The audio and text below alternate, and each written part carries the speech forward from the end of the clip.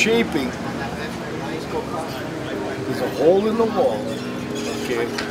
And in the afternoon, the sun going down, I get, a little light, right? One afternoon, I was shaping, of course, the light would tell me, okay, I don't even look at my watch, okay, time for going and all that. All of a sudden, I looked, and the light wasn't there. Okay, that looked good. I saw an eyeball. No way. Larry was looking, and he just lived around that area, the shop was. So I saw that, okay, and I never say anything. The next day, I saw it again. So I just walked out of the shop, went behind, and I go, hey, what you looking for? That's how I met the kid. That's unbelievable. That's how I met the kid.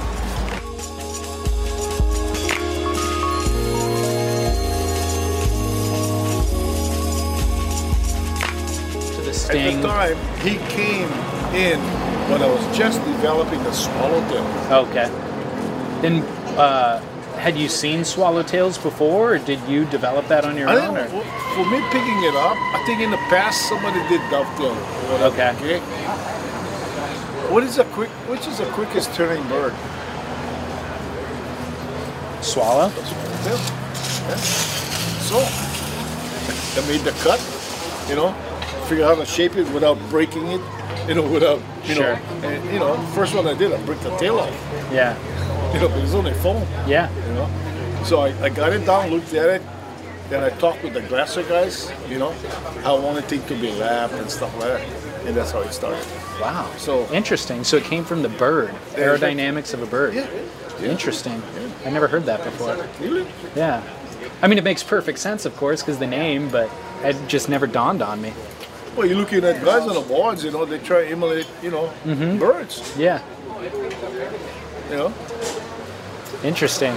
So, was it at that time, was it just like a 8-foot, single fin with a swallowtail on it, or had you started? Well, I was short already because of Larry. Yeah. When Larry was doing his thing, of course, there's a couple other local guys, local kids, saw this. So I watched these kids, and they look different. I mean, they were going low to the board like Larry,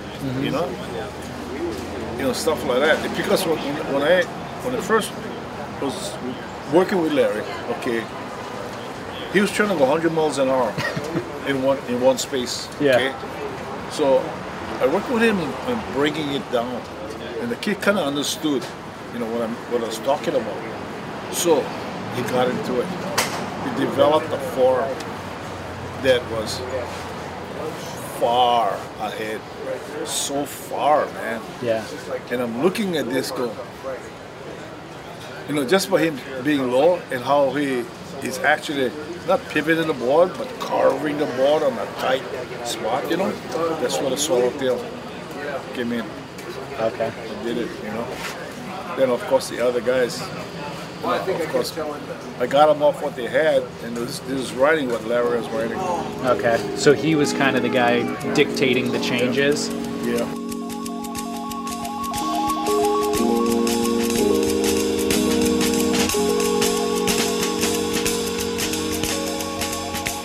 That's Ben Aipa discussing the creation of the swallowtail and his first experience with Larry Bertleman.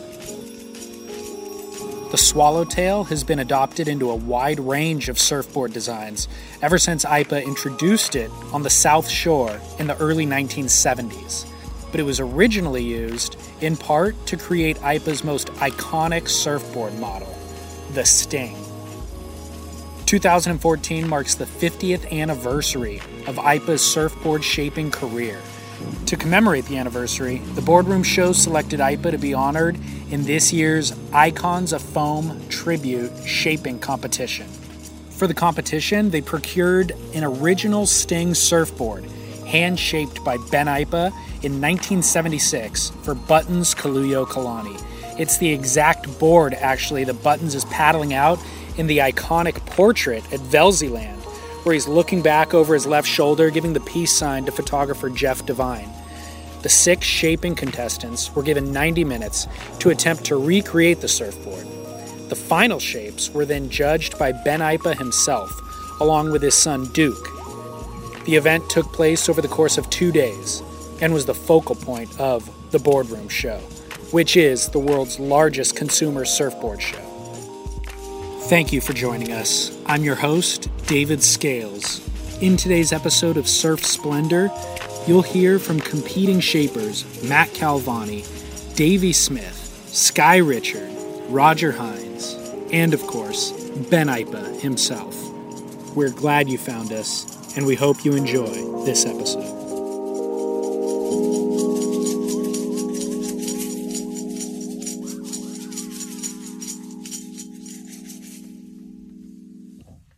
Okay, Ben had just come out with a stinger, and the whole thing was happening with Buttons and Larry Bertelman and Mark Lydell.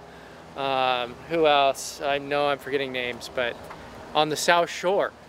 And it was so cool because it was groundbreaking in the sense of that they were pushing the limits like you wouldn't believe. Mm-hmm. And it was the whole thing of it was really cool because you had these young guys, these young kids just surfing the South Shore, just like enjoying life, you know, before the pressures of like work and all that. And Ben was there to shape them the stinger, right. Or sting, like he likes to say. That's the voice of our first shaping contestant, Davey Smith. Davey was a professional surfer and a pioneer of the floater in the late 70s, and then the aerial in the late 80s. As his pro surfing career wound down in the early 90s, Davey transitioned into the shaping bay for his longtime sponsor, Channel Islands. He's been shaping there for the past 25 years. So it captured everybody's attention, you know, because it was like why we started surfing in the first place. It wasn't about competition, jerseys and all that. It was just like hanging out with your friends and having a great time. So you explained that as if it was different than what the current mood was. Right. What was the current mood at the time? The current mood, as far as I could remember, you know, was it was single fins. People were riding single fins, but they were longer, you know, with the pulled in tail. And so they were great, but you just couldn't wrap them in the pocket of the wave. So you're always like, you know, charging out and drawing long lines, and that was cool. But with the Sting, you could put the fin all the way up, and with the Sting, you could wrap that around in the pocket. And they were doing 360s and stuff, and it was just like way beyond what was happening. So, where did you have? Did you see that firsthand? Were you in Hawaii at all, or? Well, being with Channel Islands, like, you know, Aipa had such a big impact that everybody in California started doing the Stings. Okay. So the first couple trips that I did to Hawaii, I actually took Stings. So it was pretty cool. What was Channel Islands calling them? Everybody was just calling them the Stinger. Oh, really? Yeah, yeah. Even though they weren't Aipas, technically? Right, yeah. Everybody was doing Stingers. Awesome. I mean, it was similar to the thruster. You know, Simon Anderson did the thruster, and then everybody started doing the thruster. Right. So it very, very similar to that. Yeah. Did you ever meet Aipa early on in those days, or? You know, I met Ben one time at the beach at Rocky Point, I believe it was. It was very vague recollection. But, you know, because I had a CI Sting, and he's like checking it out. He's like, "Whoa, hey, bro, where'd you get that?" You know, so it was very cool. Cool. What are your memories of Ben himself? Like, what kind of a presence did he have for that era and on the North Shore and stuff? Well, that was another thing. It wasn't really the North Shore. It was the South Shore. Okay. Yeah, and you had just, you know, he was always like a father figure. Yeah. You know, and to a whole group of guys, and just a solid guy. Yeah. You know, and I think that resonated with a lot of people, you know, and especially that group that was just surfing the South Shore, surfing these perfect waves, clear water, and doing these crazy maneuvers. And Ben just happened to be there to facilitate that whole thing. Yeah. So it was very cool. How important is it for you? You're coming from a professional surfing background. Ben obviously can surf. How important is it to have that skill set of being a good surfer while you're a shaper? How much does it affect your, you know, your ability to shape? I think it affects your ability a lot, because you're implementing your knowledge as a surfer into your shapes. So obviously, when someone orders a board, they don't have all those nuances, Right. but you have the years of experience to put in the shape to make it, they may not ask for that, but you put it in there. They can't see it, but you put in the things that make the board excel. So I think it's hugely important. Yeah. Because there's guys who don't really surf who are still successful shapers, and I always wondered that, like, they just rely on feedback basically from surfers, and they seem to be able to do it successfully, but I've always wondered how they make that adjustment. Yeah. I think that's a really great point. I think that you can not be like a great surfer and be a great shaper. Yeah, it seems and to. I think sometimes, because if you're not that great of a surfer, you're not going to interject your opinions to when someone's ordering a board. Okay. You're not going to go, oh, don't do it like this, do it like this. Interesting. So I think God, I know so many great shapers that aren't that great at surfing. So yeah, that's interesting. That's a good way to put it. So I think it's kind of it can work both ways. For sure. Yeah. It seems to be able to. Yeah. What was your experience like shaping in there right now for that hour and a half? It's amazing. I mean, that generation, what craftsmen, God, they can use a planer like nothing else. It's like, it puts all of us to shame. It really does. Those guys are gnarly. It's just mowing foam, doing like 5 boards like that a day. So much work. It's crazy. So I think that it's important, stuff like this, to make sure, like, myself and the younger generation all develop that craft, and design, even with the new technology. I think it's really always important. have reverence for the planer. Right. Yeah. Kind of a final question. What was the last board that you actually rode, and what's your current relationship like with surfing? Like, how often do you surf? I try to surf like once every couple of weeks. Santa Barbara's tough. Yeah. It's not like here where you have waves every day. Santa Barbara's like, you can go a month and a half, 2 months without any surf. Right. So I do a ton of experimenting. Right now I'm riding an 8-fin. It's an 8-fin flex tail. And so I love doing all that weird, because I'm in the shaping room all day long, and it gets like another squash tail, and it's like your mind just starts going. So I'd like to try like really crazy stuff. What's the 8-fin even look like? If you want to get some pictures of it, I have some cool boards in my car. Yeah. So, if you want to get pictures of it, then you can get do that. Is it like little keel fins, or are they all, like, how big are the fins? What it is, I don't know if you've seen the CRV fins, but they're curved. Yes. Okay, so there's 2 CRV fins, like a quad setup, but they're CRV fins. Okay. And then close to the stringer, it's a double concave, so close to the stringer, there's the little trailer fins, that Kelly was using as the 5-fin. Yep. But they're in front. Okay. So you've got the 4 and then 2 like that. Got it. Yeah. Interesting. Yeah. How's it go? Oh, it's great. At point breaks, it's amazing. Huh. Yeah. So is it, what are the benefits of it? Or what's the... Speed. Okay. Yeah. It's extreme. So, when you get all those fins on there, it's like sails on a sailboat. So you're going to have that tracking effect where it's going to go really fast, but you're going to track and you're not going to be able to break it out. Uh-huh. So with the CRV fins, that prevents it from tracking. It allows you a little more maneuverability. Yeah. Interesting. Yeah. How is it in terms of like vertical kind of surfing? Is that... It's pretty good. Okay. This board is kind of a step up that I'm riding. Okay. So it's great at point breaks and stuff, but at beach breaks, it's definitely wants to draw a longer line for sure. Interesting. Yeah. We'll have photos of Davey Smith's 8-fin surfboard on our website, surfsplendorpodcast.com. True, it's a dance we know the moves. So And then came, of course, Buttons, Mark Liddell, and the powerhouse, Dane Kilo. Yeah. And the other guy was Michael Holt. Right. So how did those boards differ? Because like Dane and Michael obviously are surfing the North Shore. Rocker volume. Okay. How much entry rocker, because at the time the rockers were low. Right. And we had the beak, Yeah. We had the beak.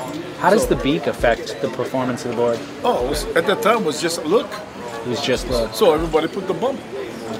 Okay.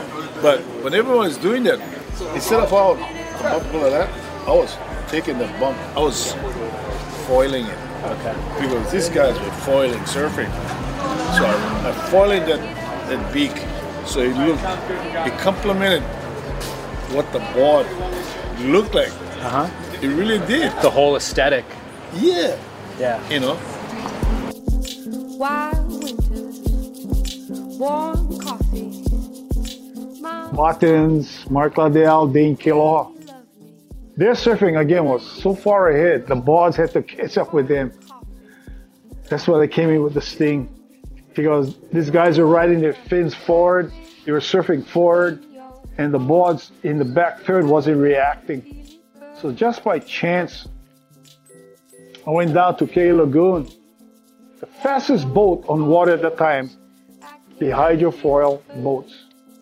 As they came into the turn, they dropped the throttle, but the momentum of the weight of the boat kept going. And the cut on the side of the boat made the boat pivot without losing speed. I saw that, and that's why I brought the Sting in. There's a cover shot of Buttons and Mark at Kaiser's on the wall. They both had Stings, and their boards had blue flame and green flame. Their design caught fire with those guys on the Flame Boys. Get up, get down, get up. Sentiments seem to her feet change. And what that board did was it really made the board go rail to rail easier because of the wing. The wing made the tail much narrower, so you have this big front half for your speed and your glide and your drive. But then when you really wanted to crank a turn, you could push on it as hard as you want because the tail pulls in. But yet it acts like a fish kind of in the front, so gives you that surface area.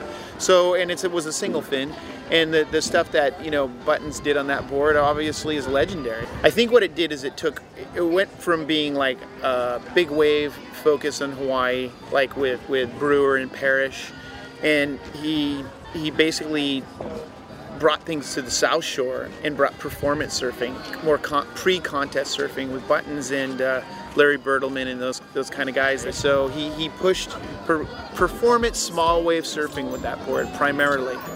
That's 2013 Icons of Foam champion Matt Calvani.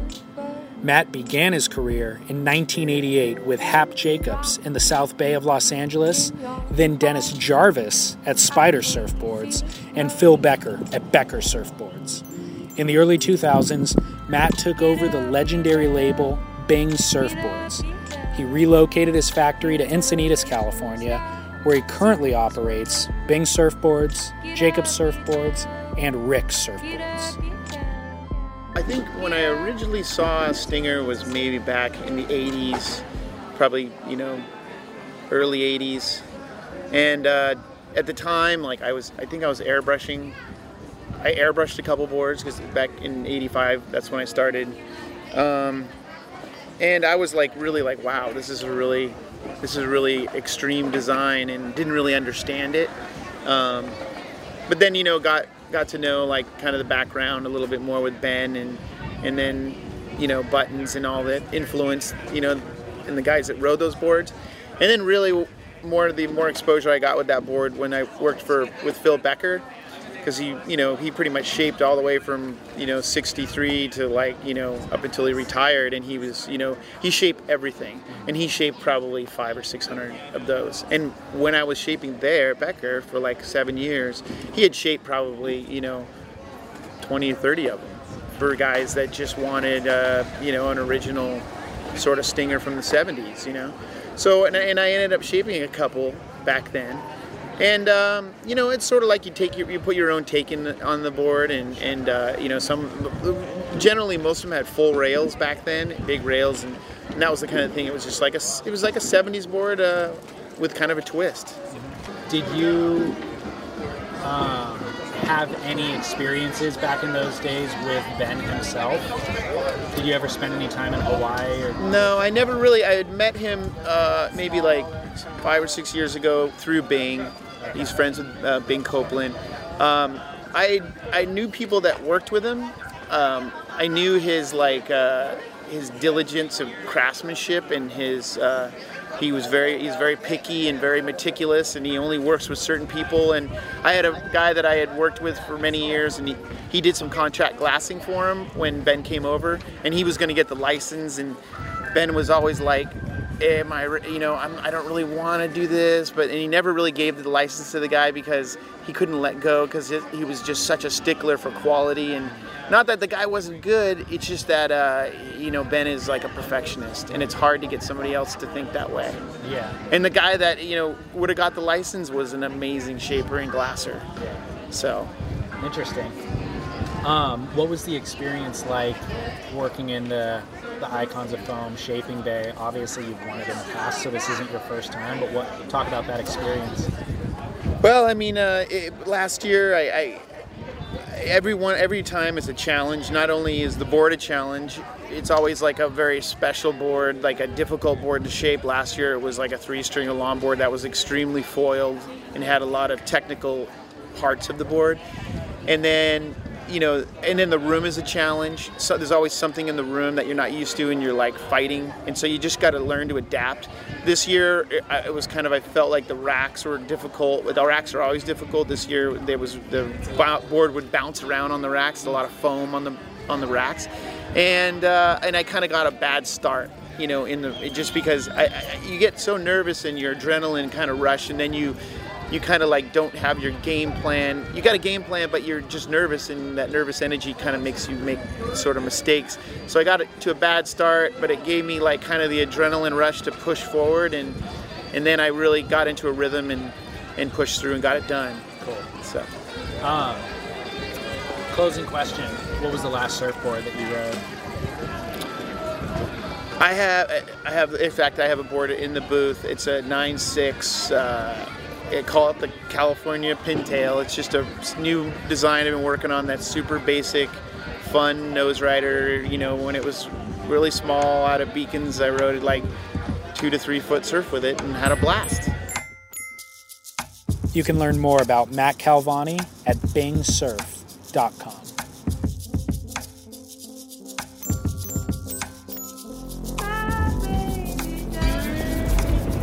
71, 72 was still a single fin Sting, okay? 73, 74, even before that, the multi-fin Siftons was coming in already. Now, I ventured into putting fin boxes, where that, during the time, was a no-no. No, they want to put boxes drag. Here, I want to put boxes so I can play with my fins, stagger them. Things like that. So eventually it caught on. But it took a while again. During the time, because of the width and the thickness of the boards I was riding, in order to get the kind of turns that these guys was getting, smaller guys, I had to do with something. I had to do something. The third fin came in right after that. Okay, when I needed more direction. In order to get more direction on the twin, it's going to be bigger. But then you're defeating the purpose of the idea of a looser board. So you put a keel. Right, it wasn't a fin. I guess it was a fin at the time. Okay, I got this 1/4-inch ply. I cut a shape like this, like a keel.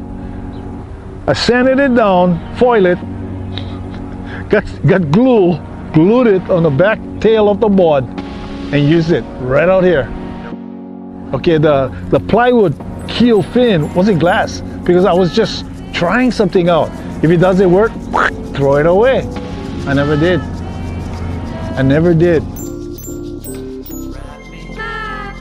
Yeah, I was about 16 and I was surfing in Florida, of course, of all places, the last place you expect to find an Aipa. but I had a friend that actually was a surfboard collector. And I surf, you know, really kind of ticky-tacky, off the toe sort of stuff, so a twin fin fitted me well. He came at me and was like, oh, do you want to borrow this board? Me, of course, being that young at the time, had no idea the honor it was to just even ride a board, but it was a Ben Aipa Stinger, rigged up as a twin at this point in time. And that was really my first time seeing Aipa as a label. As far as a shaper, it was a few years ago, and it was only because he was just so influential to everyone, even the lightning bolt staples, even through the entire industry, his shapes resonated. You know, and that was probably one of the greatest honors of even coming out here, was to meet him and have him come inside the bay and even telling me to relax a little bit. So,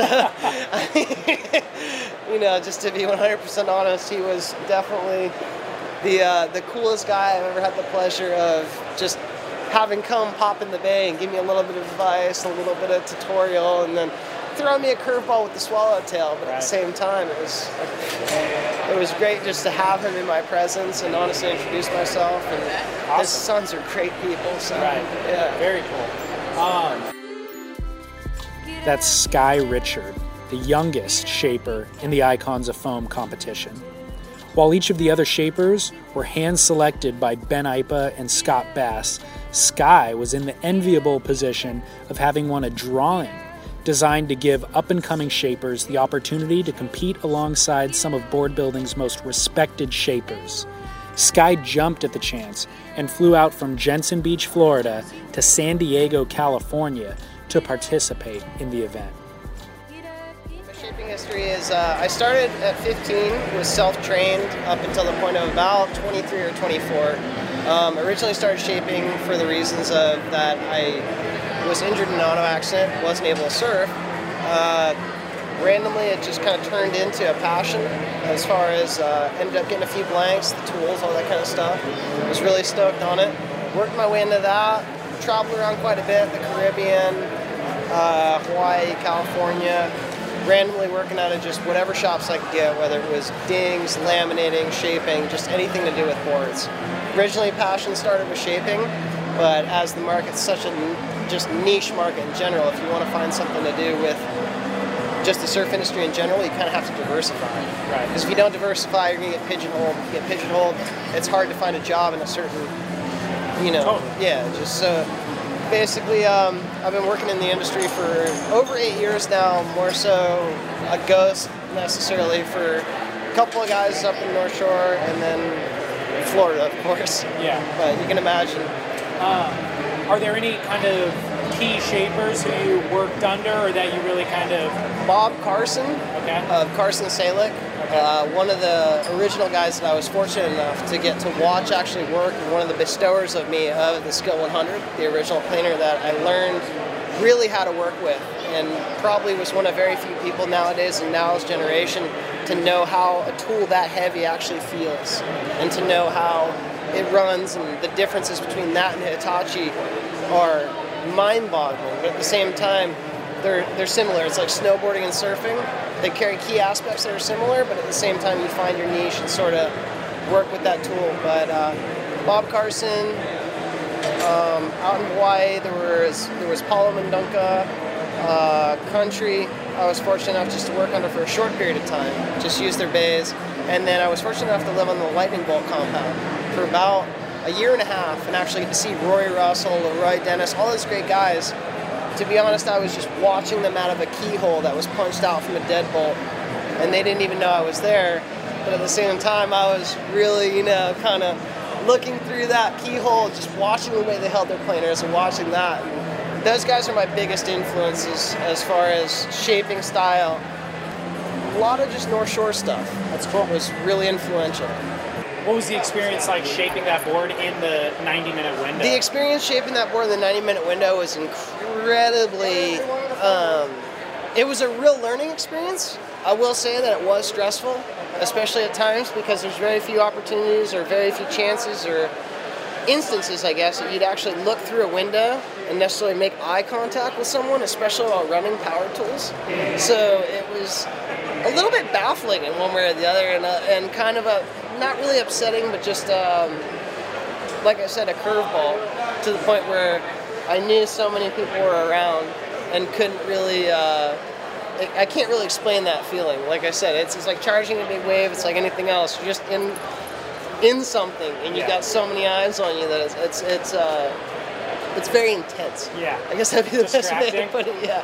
Distracting, but intense at the same time. Because,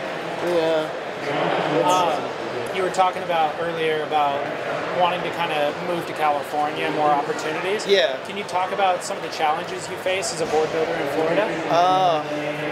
It's a hard start, but to be honest, there's not much of a market. It's a very slim market, and when you do stuff, it has to be on the button, because there's so many guys that really, they do know what they're doing when it comes to fiberglass and shape, and the eyeball can tell a lot just by looking at something. And the interesting thing about it is that out here, more people seem to have a concern for better shape in general than all the necessary details of sand outs and things like that, which is not to say to take anything away from anybody, but it just takes a lot of the stress of the board is supposed to be shaped the way it's shaped. The glass job, and this is not meant to discredit anyone who does glasswork or anything like that, has very little to do with the way the board rides in all reality.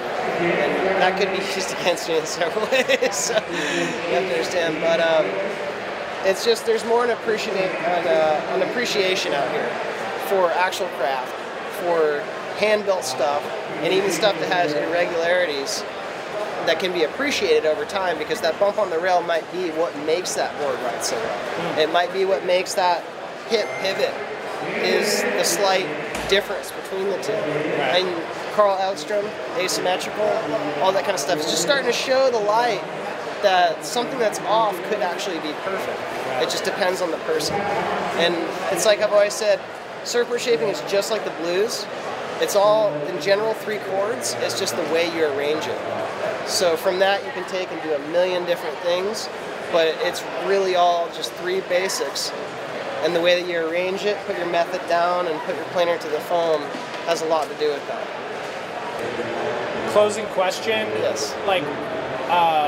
What was the last surfboard that you surfed? The last board that I surfed was actually a Mayhem Lazy Boy up in Hermosa. It was probably the first board that wasn't my own that I've ridden a long time, and it was pretty impressive because coming from Florida to here, to be honest, Hermosa relates to Florida in a lot of ways. Not to take anything away from those guys, but it is kind of less well exposed, that sort of thing. So I was fortunate enough to have a real wide, planky board, and I loved it.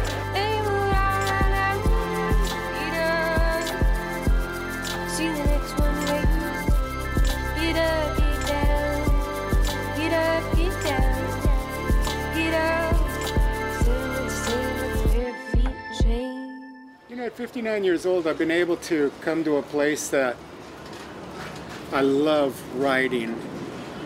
I was just in Japan recently shaping, and I took a board I had made, much like what I had stripped down and made in the late 60s. It was a transition board. It was actually a template off of a board from 68, but I put a good rocker to it and some good rails and a single fin. And I rode it in Japan. I rode it here and in Japan. One thing I really love about a single fin is it forces you to smooth your style out. Right. And when you're forcing yourself to smooth your style out, for me anyway, it just seems that it really comes together when I'm riding a thruster or what have you. It does, for sure. If you're not really gyrating, and for me anyway, that's what I try to achieve. I like that. For our final interview, we bring you Roger Hinds. Roger has a storied 4-decade-long history of shaping. From the North Shore working with country surfboards and Lightning Bolt to California's Bear surfboards, Hobie, and Harbor, Roger is a wealth of knowledge and experience. He's also this year's winner of the Icons of Foam tribute to Ben Aipa. Been surfing since the mid-60s, started building boards in the late 60s, stripping them down and reshaping them into transition style boards. Okay. Glassing them alongside the house. Yeah, back then there were no glass shops that would accommodate somebody. There's really no blanks available either. Right. Clark didn't sell them direct. So you had to strip down the boards, basically? I think there was a place, Rogers Foam in Santa Ana. I remember, I think you could go there and get some blanks. Okay. But for the most part, they were sold at surf shops, and that seemed to be the easiest. They were available. There were a lot of boards available. It was the end of Vietnam, and people were still over there, leaving their boards behind, and easy to come by. So that was Orange County, obviously, is where you were growing up? Yeah. And then I went to Hawaii in the early 70s. It's kind of like a light went on when I got there to really saw how it happened. I was in country surfboards watching some guys glass some boards, and it was pretty life-changing at that point. Was it? Really to see, wow, this is how it's done? That's interesting. Yeah. But, and then I got together with Kent Smith, who at that time was Pismo Beach Surfboards. He went to Hawaii. He was working for Charlie Galanto, actually working for Ben Aipa. Okay. Working with him, and he taught me a lot. Back then, we were splitting the time between construction and surfboards because there was not full time in either of them. Right. It was Hawaii, and nobody really wanted to work a whole bunch. We were there to surf. Sure. So did you live in Hawaii during that time, or how long were you there? Spent almost I was there most all the 70s. Okay. Back and forth from California to there. Nice. Whenever there was a lot of work, I would work, and when there wasn't, I'd build surfboards. Can you tell me about kind of your exposure to Ben Aipa and kind of his influence and how he relates to, I don't know, your career? Well, Ben, I didn't know him personally. I'd met him a couple times, but he was bigger than life in the water. It's just a huge presence. We were surfing Sunset a bunch at that time, and he, just a gentleman. Quite the opposite of what you would picture a guy of his stature. Yeah. He was very kind and great craftsman. I remember my friend Randy Rarick was telling me that when Ben started working at Surfline, that's when they really started doing a lot of the Sting boards, and they were the guys at that time. It was kind of like little satellite groups on the North Shore in the early 70s. In the early 70s, you were either a Lightning Bolt or Brewer, and then the Sting guys came in, Buttons and Mark Liddell, and that just kind of changed everything, how they were surfing. Yeah. And then Dane. It kind of really started to change things really quick.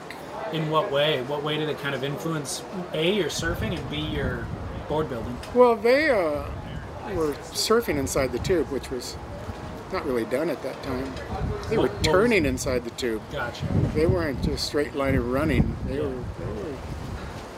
were surfing inside the tube, and they were just all over the place.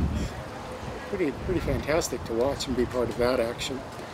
And Ben has such a history that goes back so much further than me with Surfboards Makaha and all of it. I mean, the guy's just so well-rounded in all of his shaping abilities, and now Duke's at it, and I know his other son Akila. Yeah. They just keep that heritage going. That's pretty fantastic. Well, it's interesting in surfing specifically how these guys who are super iconic, that have this history that seems so, like, almost, it feels old, but it really isn't, and they're still around and they're still accessible and still working. Yeah. You know, there's not a lot of other things where you still have access to the masters. Yeah, and there was a lot of shapers that came through the 60s and 70s and 80s and 90s and 2000s, and they made the transition every era of that, and still stayed at the top of the pack with their style of boards they're making.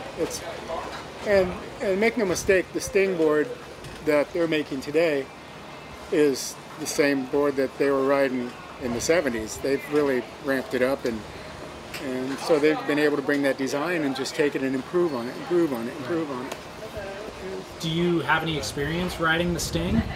Yeah, early on I rode a couple of them, and I've shaped quite a few of them in the 70s for guys, and But I don't go into this today with any, I'm not taking anybody lightly.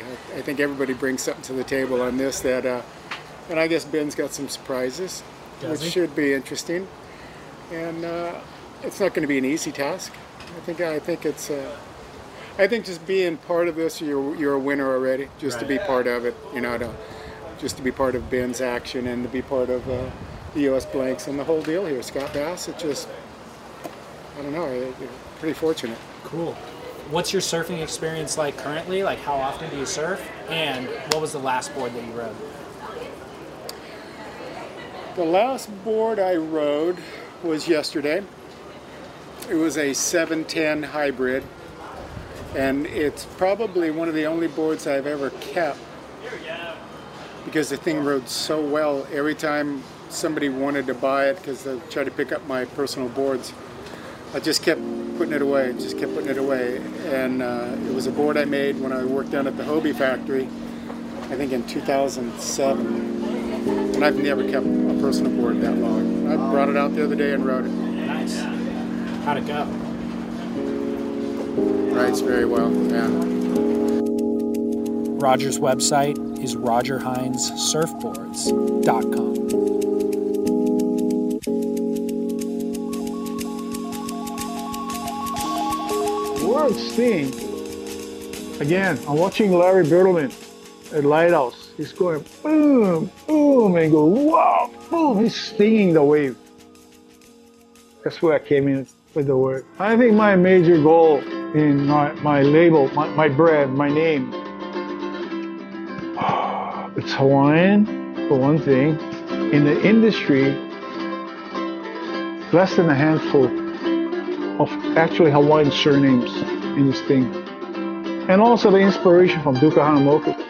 You know, I learned a lot from Duka Hanamoku in my swimming days.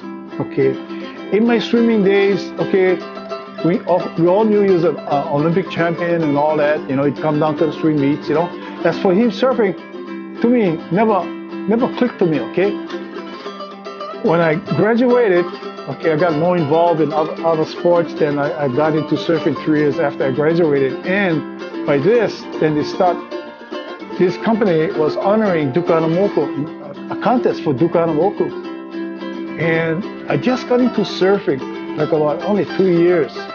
So myself and another surfer from Hawaii, guys was asking, how come you guys are not in it, the Duka Hanamoku Invitational? Because we weren't well known outside of Hawaii. When we were there watching the contest, Duke came to us and go, you guys are going to be in this contest next year. So Duke got us in. All I want to do is, I want to share, but like Duka Hanamoku did, what he shared. He is my, what's the word for it, man? My inspiration. In fact, my first son, I wanted to call him Duke, but my first wife had another name. Okay, my second marriage, first son, Duke. I got a Duke in the family.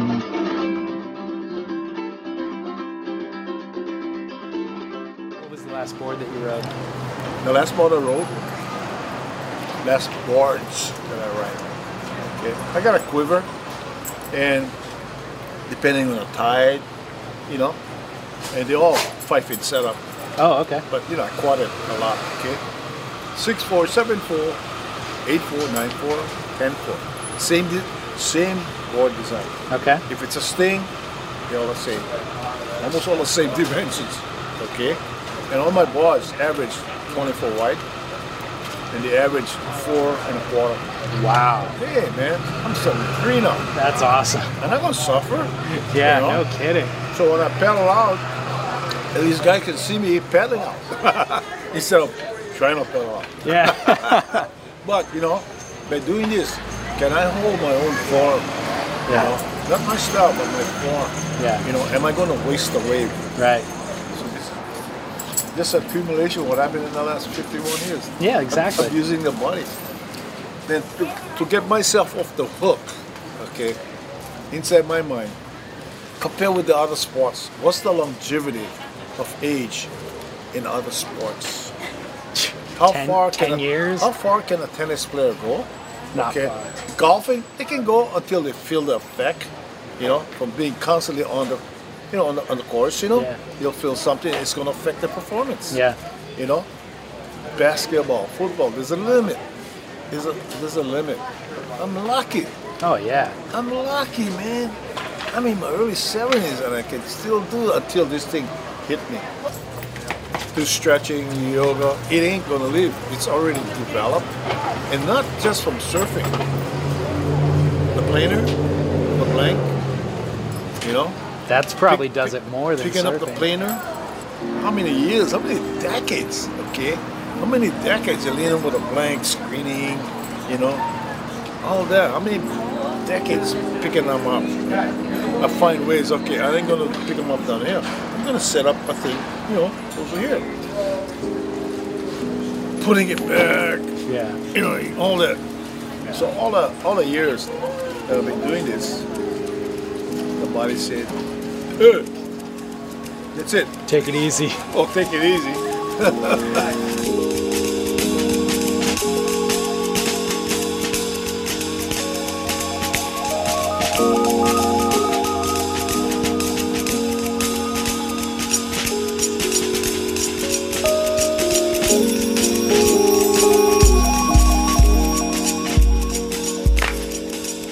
Special thank you to Fiberglass Hawaii for providing some of Ben Aipa's audio interviews. They also supply Ben with all of his board building materials and blanks. You can find out more about them at fiberglasshawaii.com. Ancillary photos and killer surf videos of everything we discussed in today's show can be found at surfsplendorpodcast.com. If you're new to Surf Splendor, we have over 40 past episodes for you to catch up on. Everything is free. It's all available on surfsplendorpodcast.com, in iTunes, Stitcher, or wherever you listen to podcasts. If you listen in iTunes or Stitcher, make sure to rate and review the show. That helps others to find it. Also, make sure to tell a friend about this episode. The more listeners we have, the more shows we'll be able to produce, and the more guests we will be able to attract. Could you imagine if whenever somebody wins a contest or has a film to release, this is the platform that they chose to promote it on?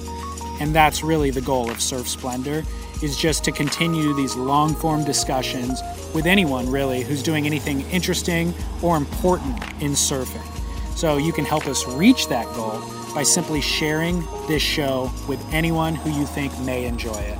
Obviously, social media is a great way to do it, so you can find us on Facebook, Instagram, and Twitter, and just like those things so your friends see it, and then feel free to click the share button.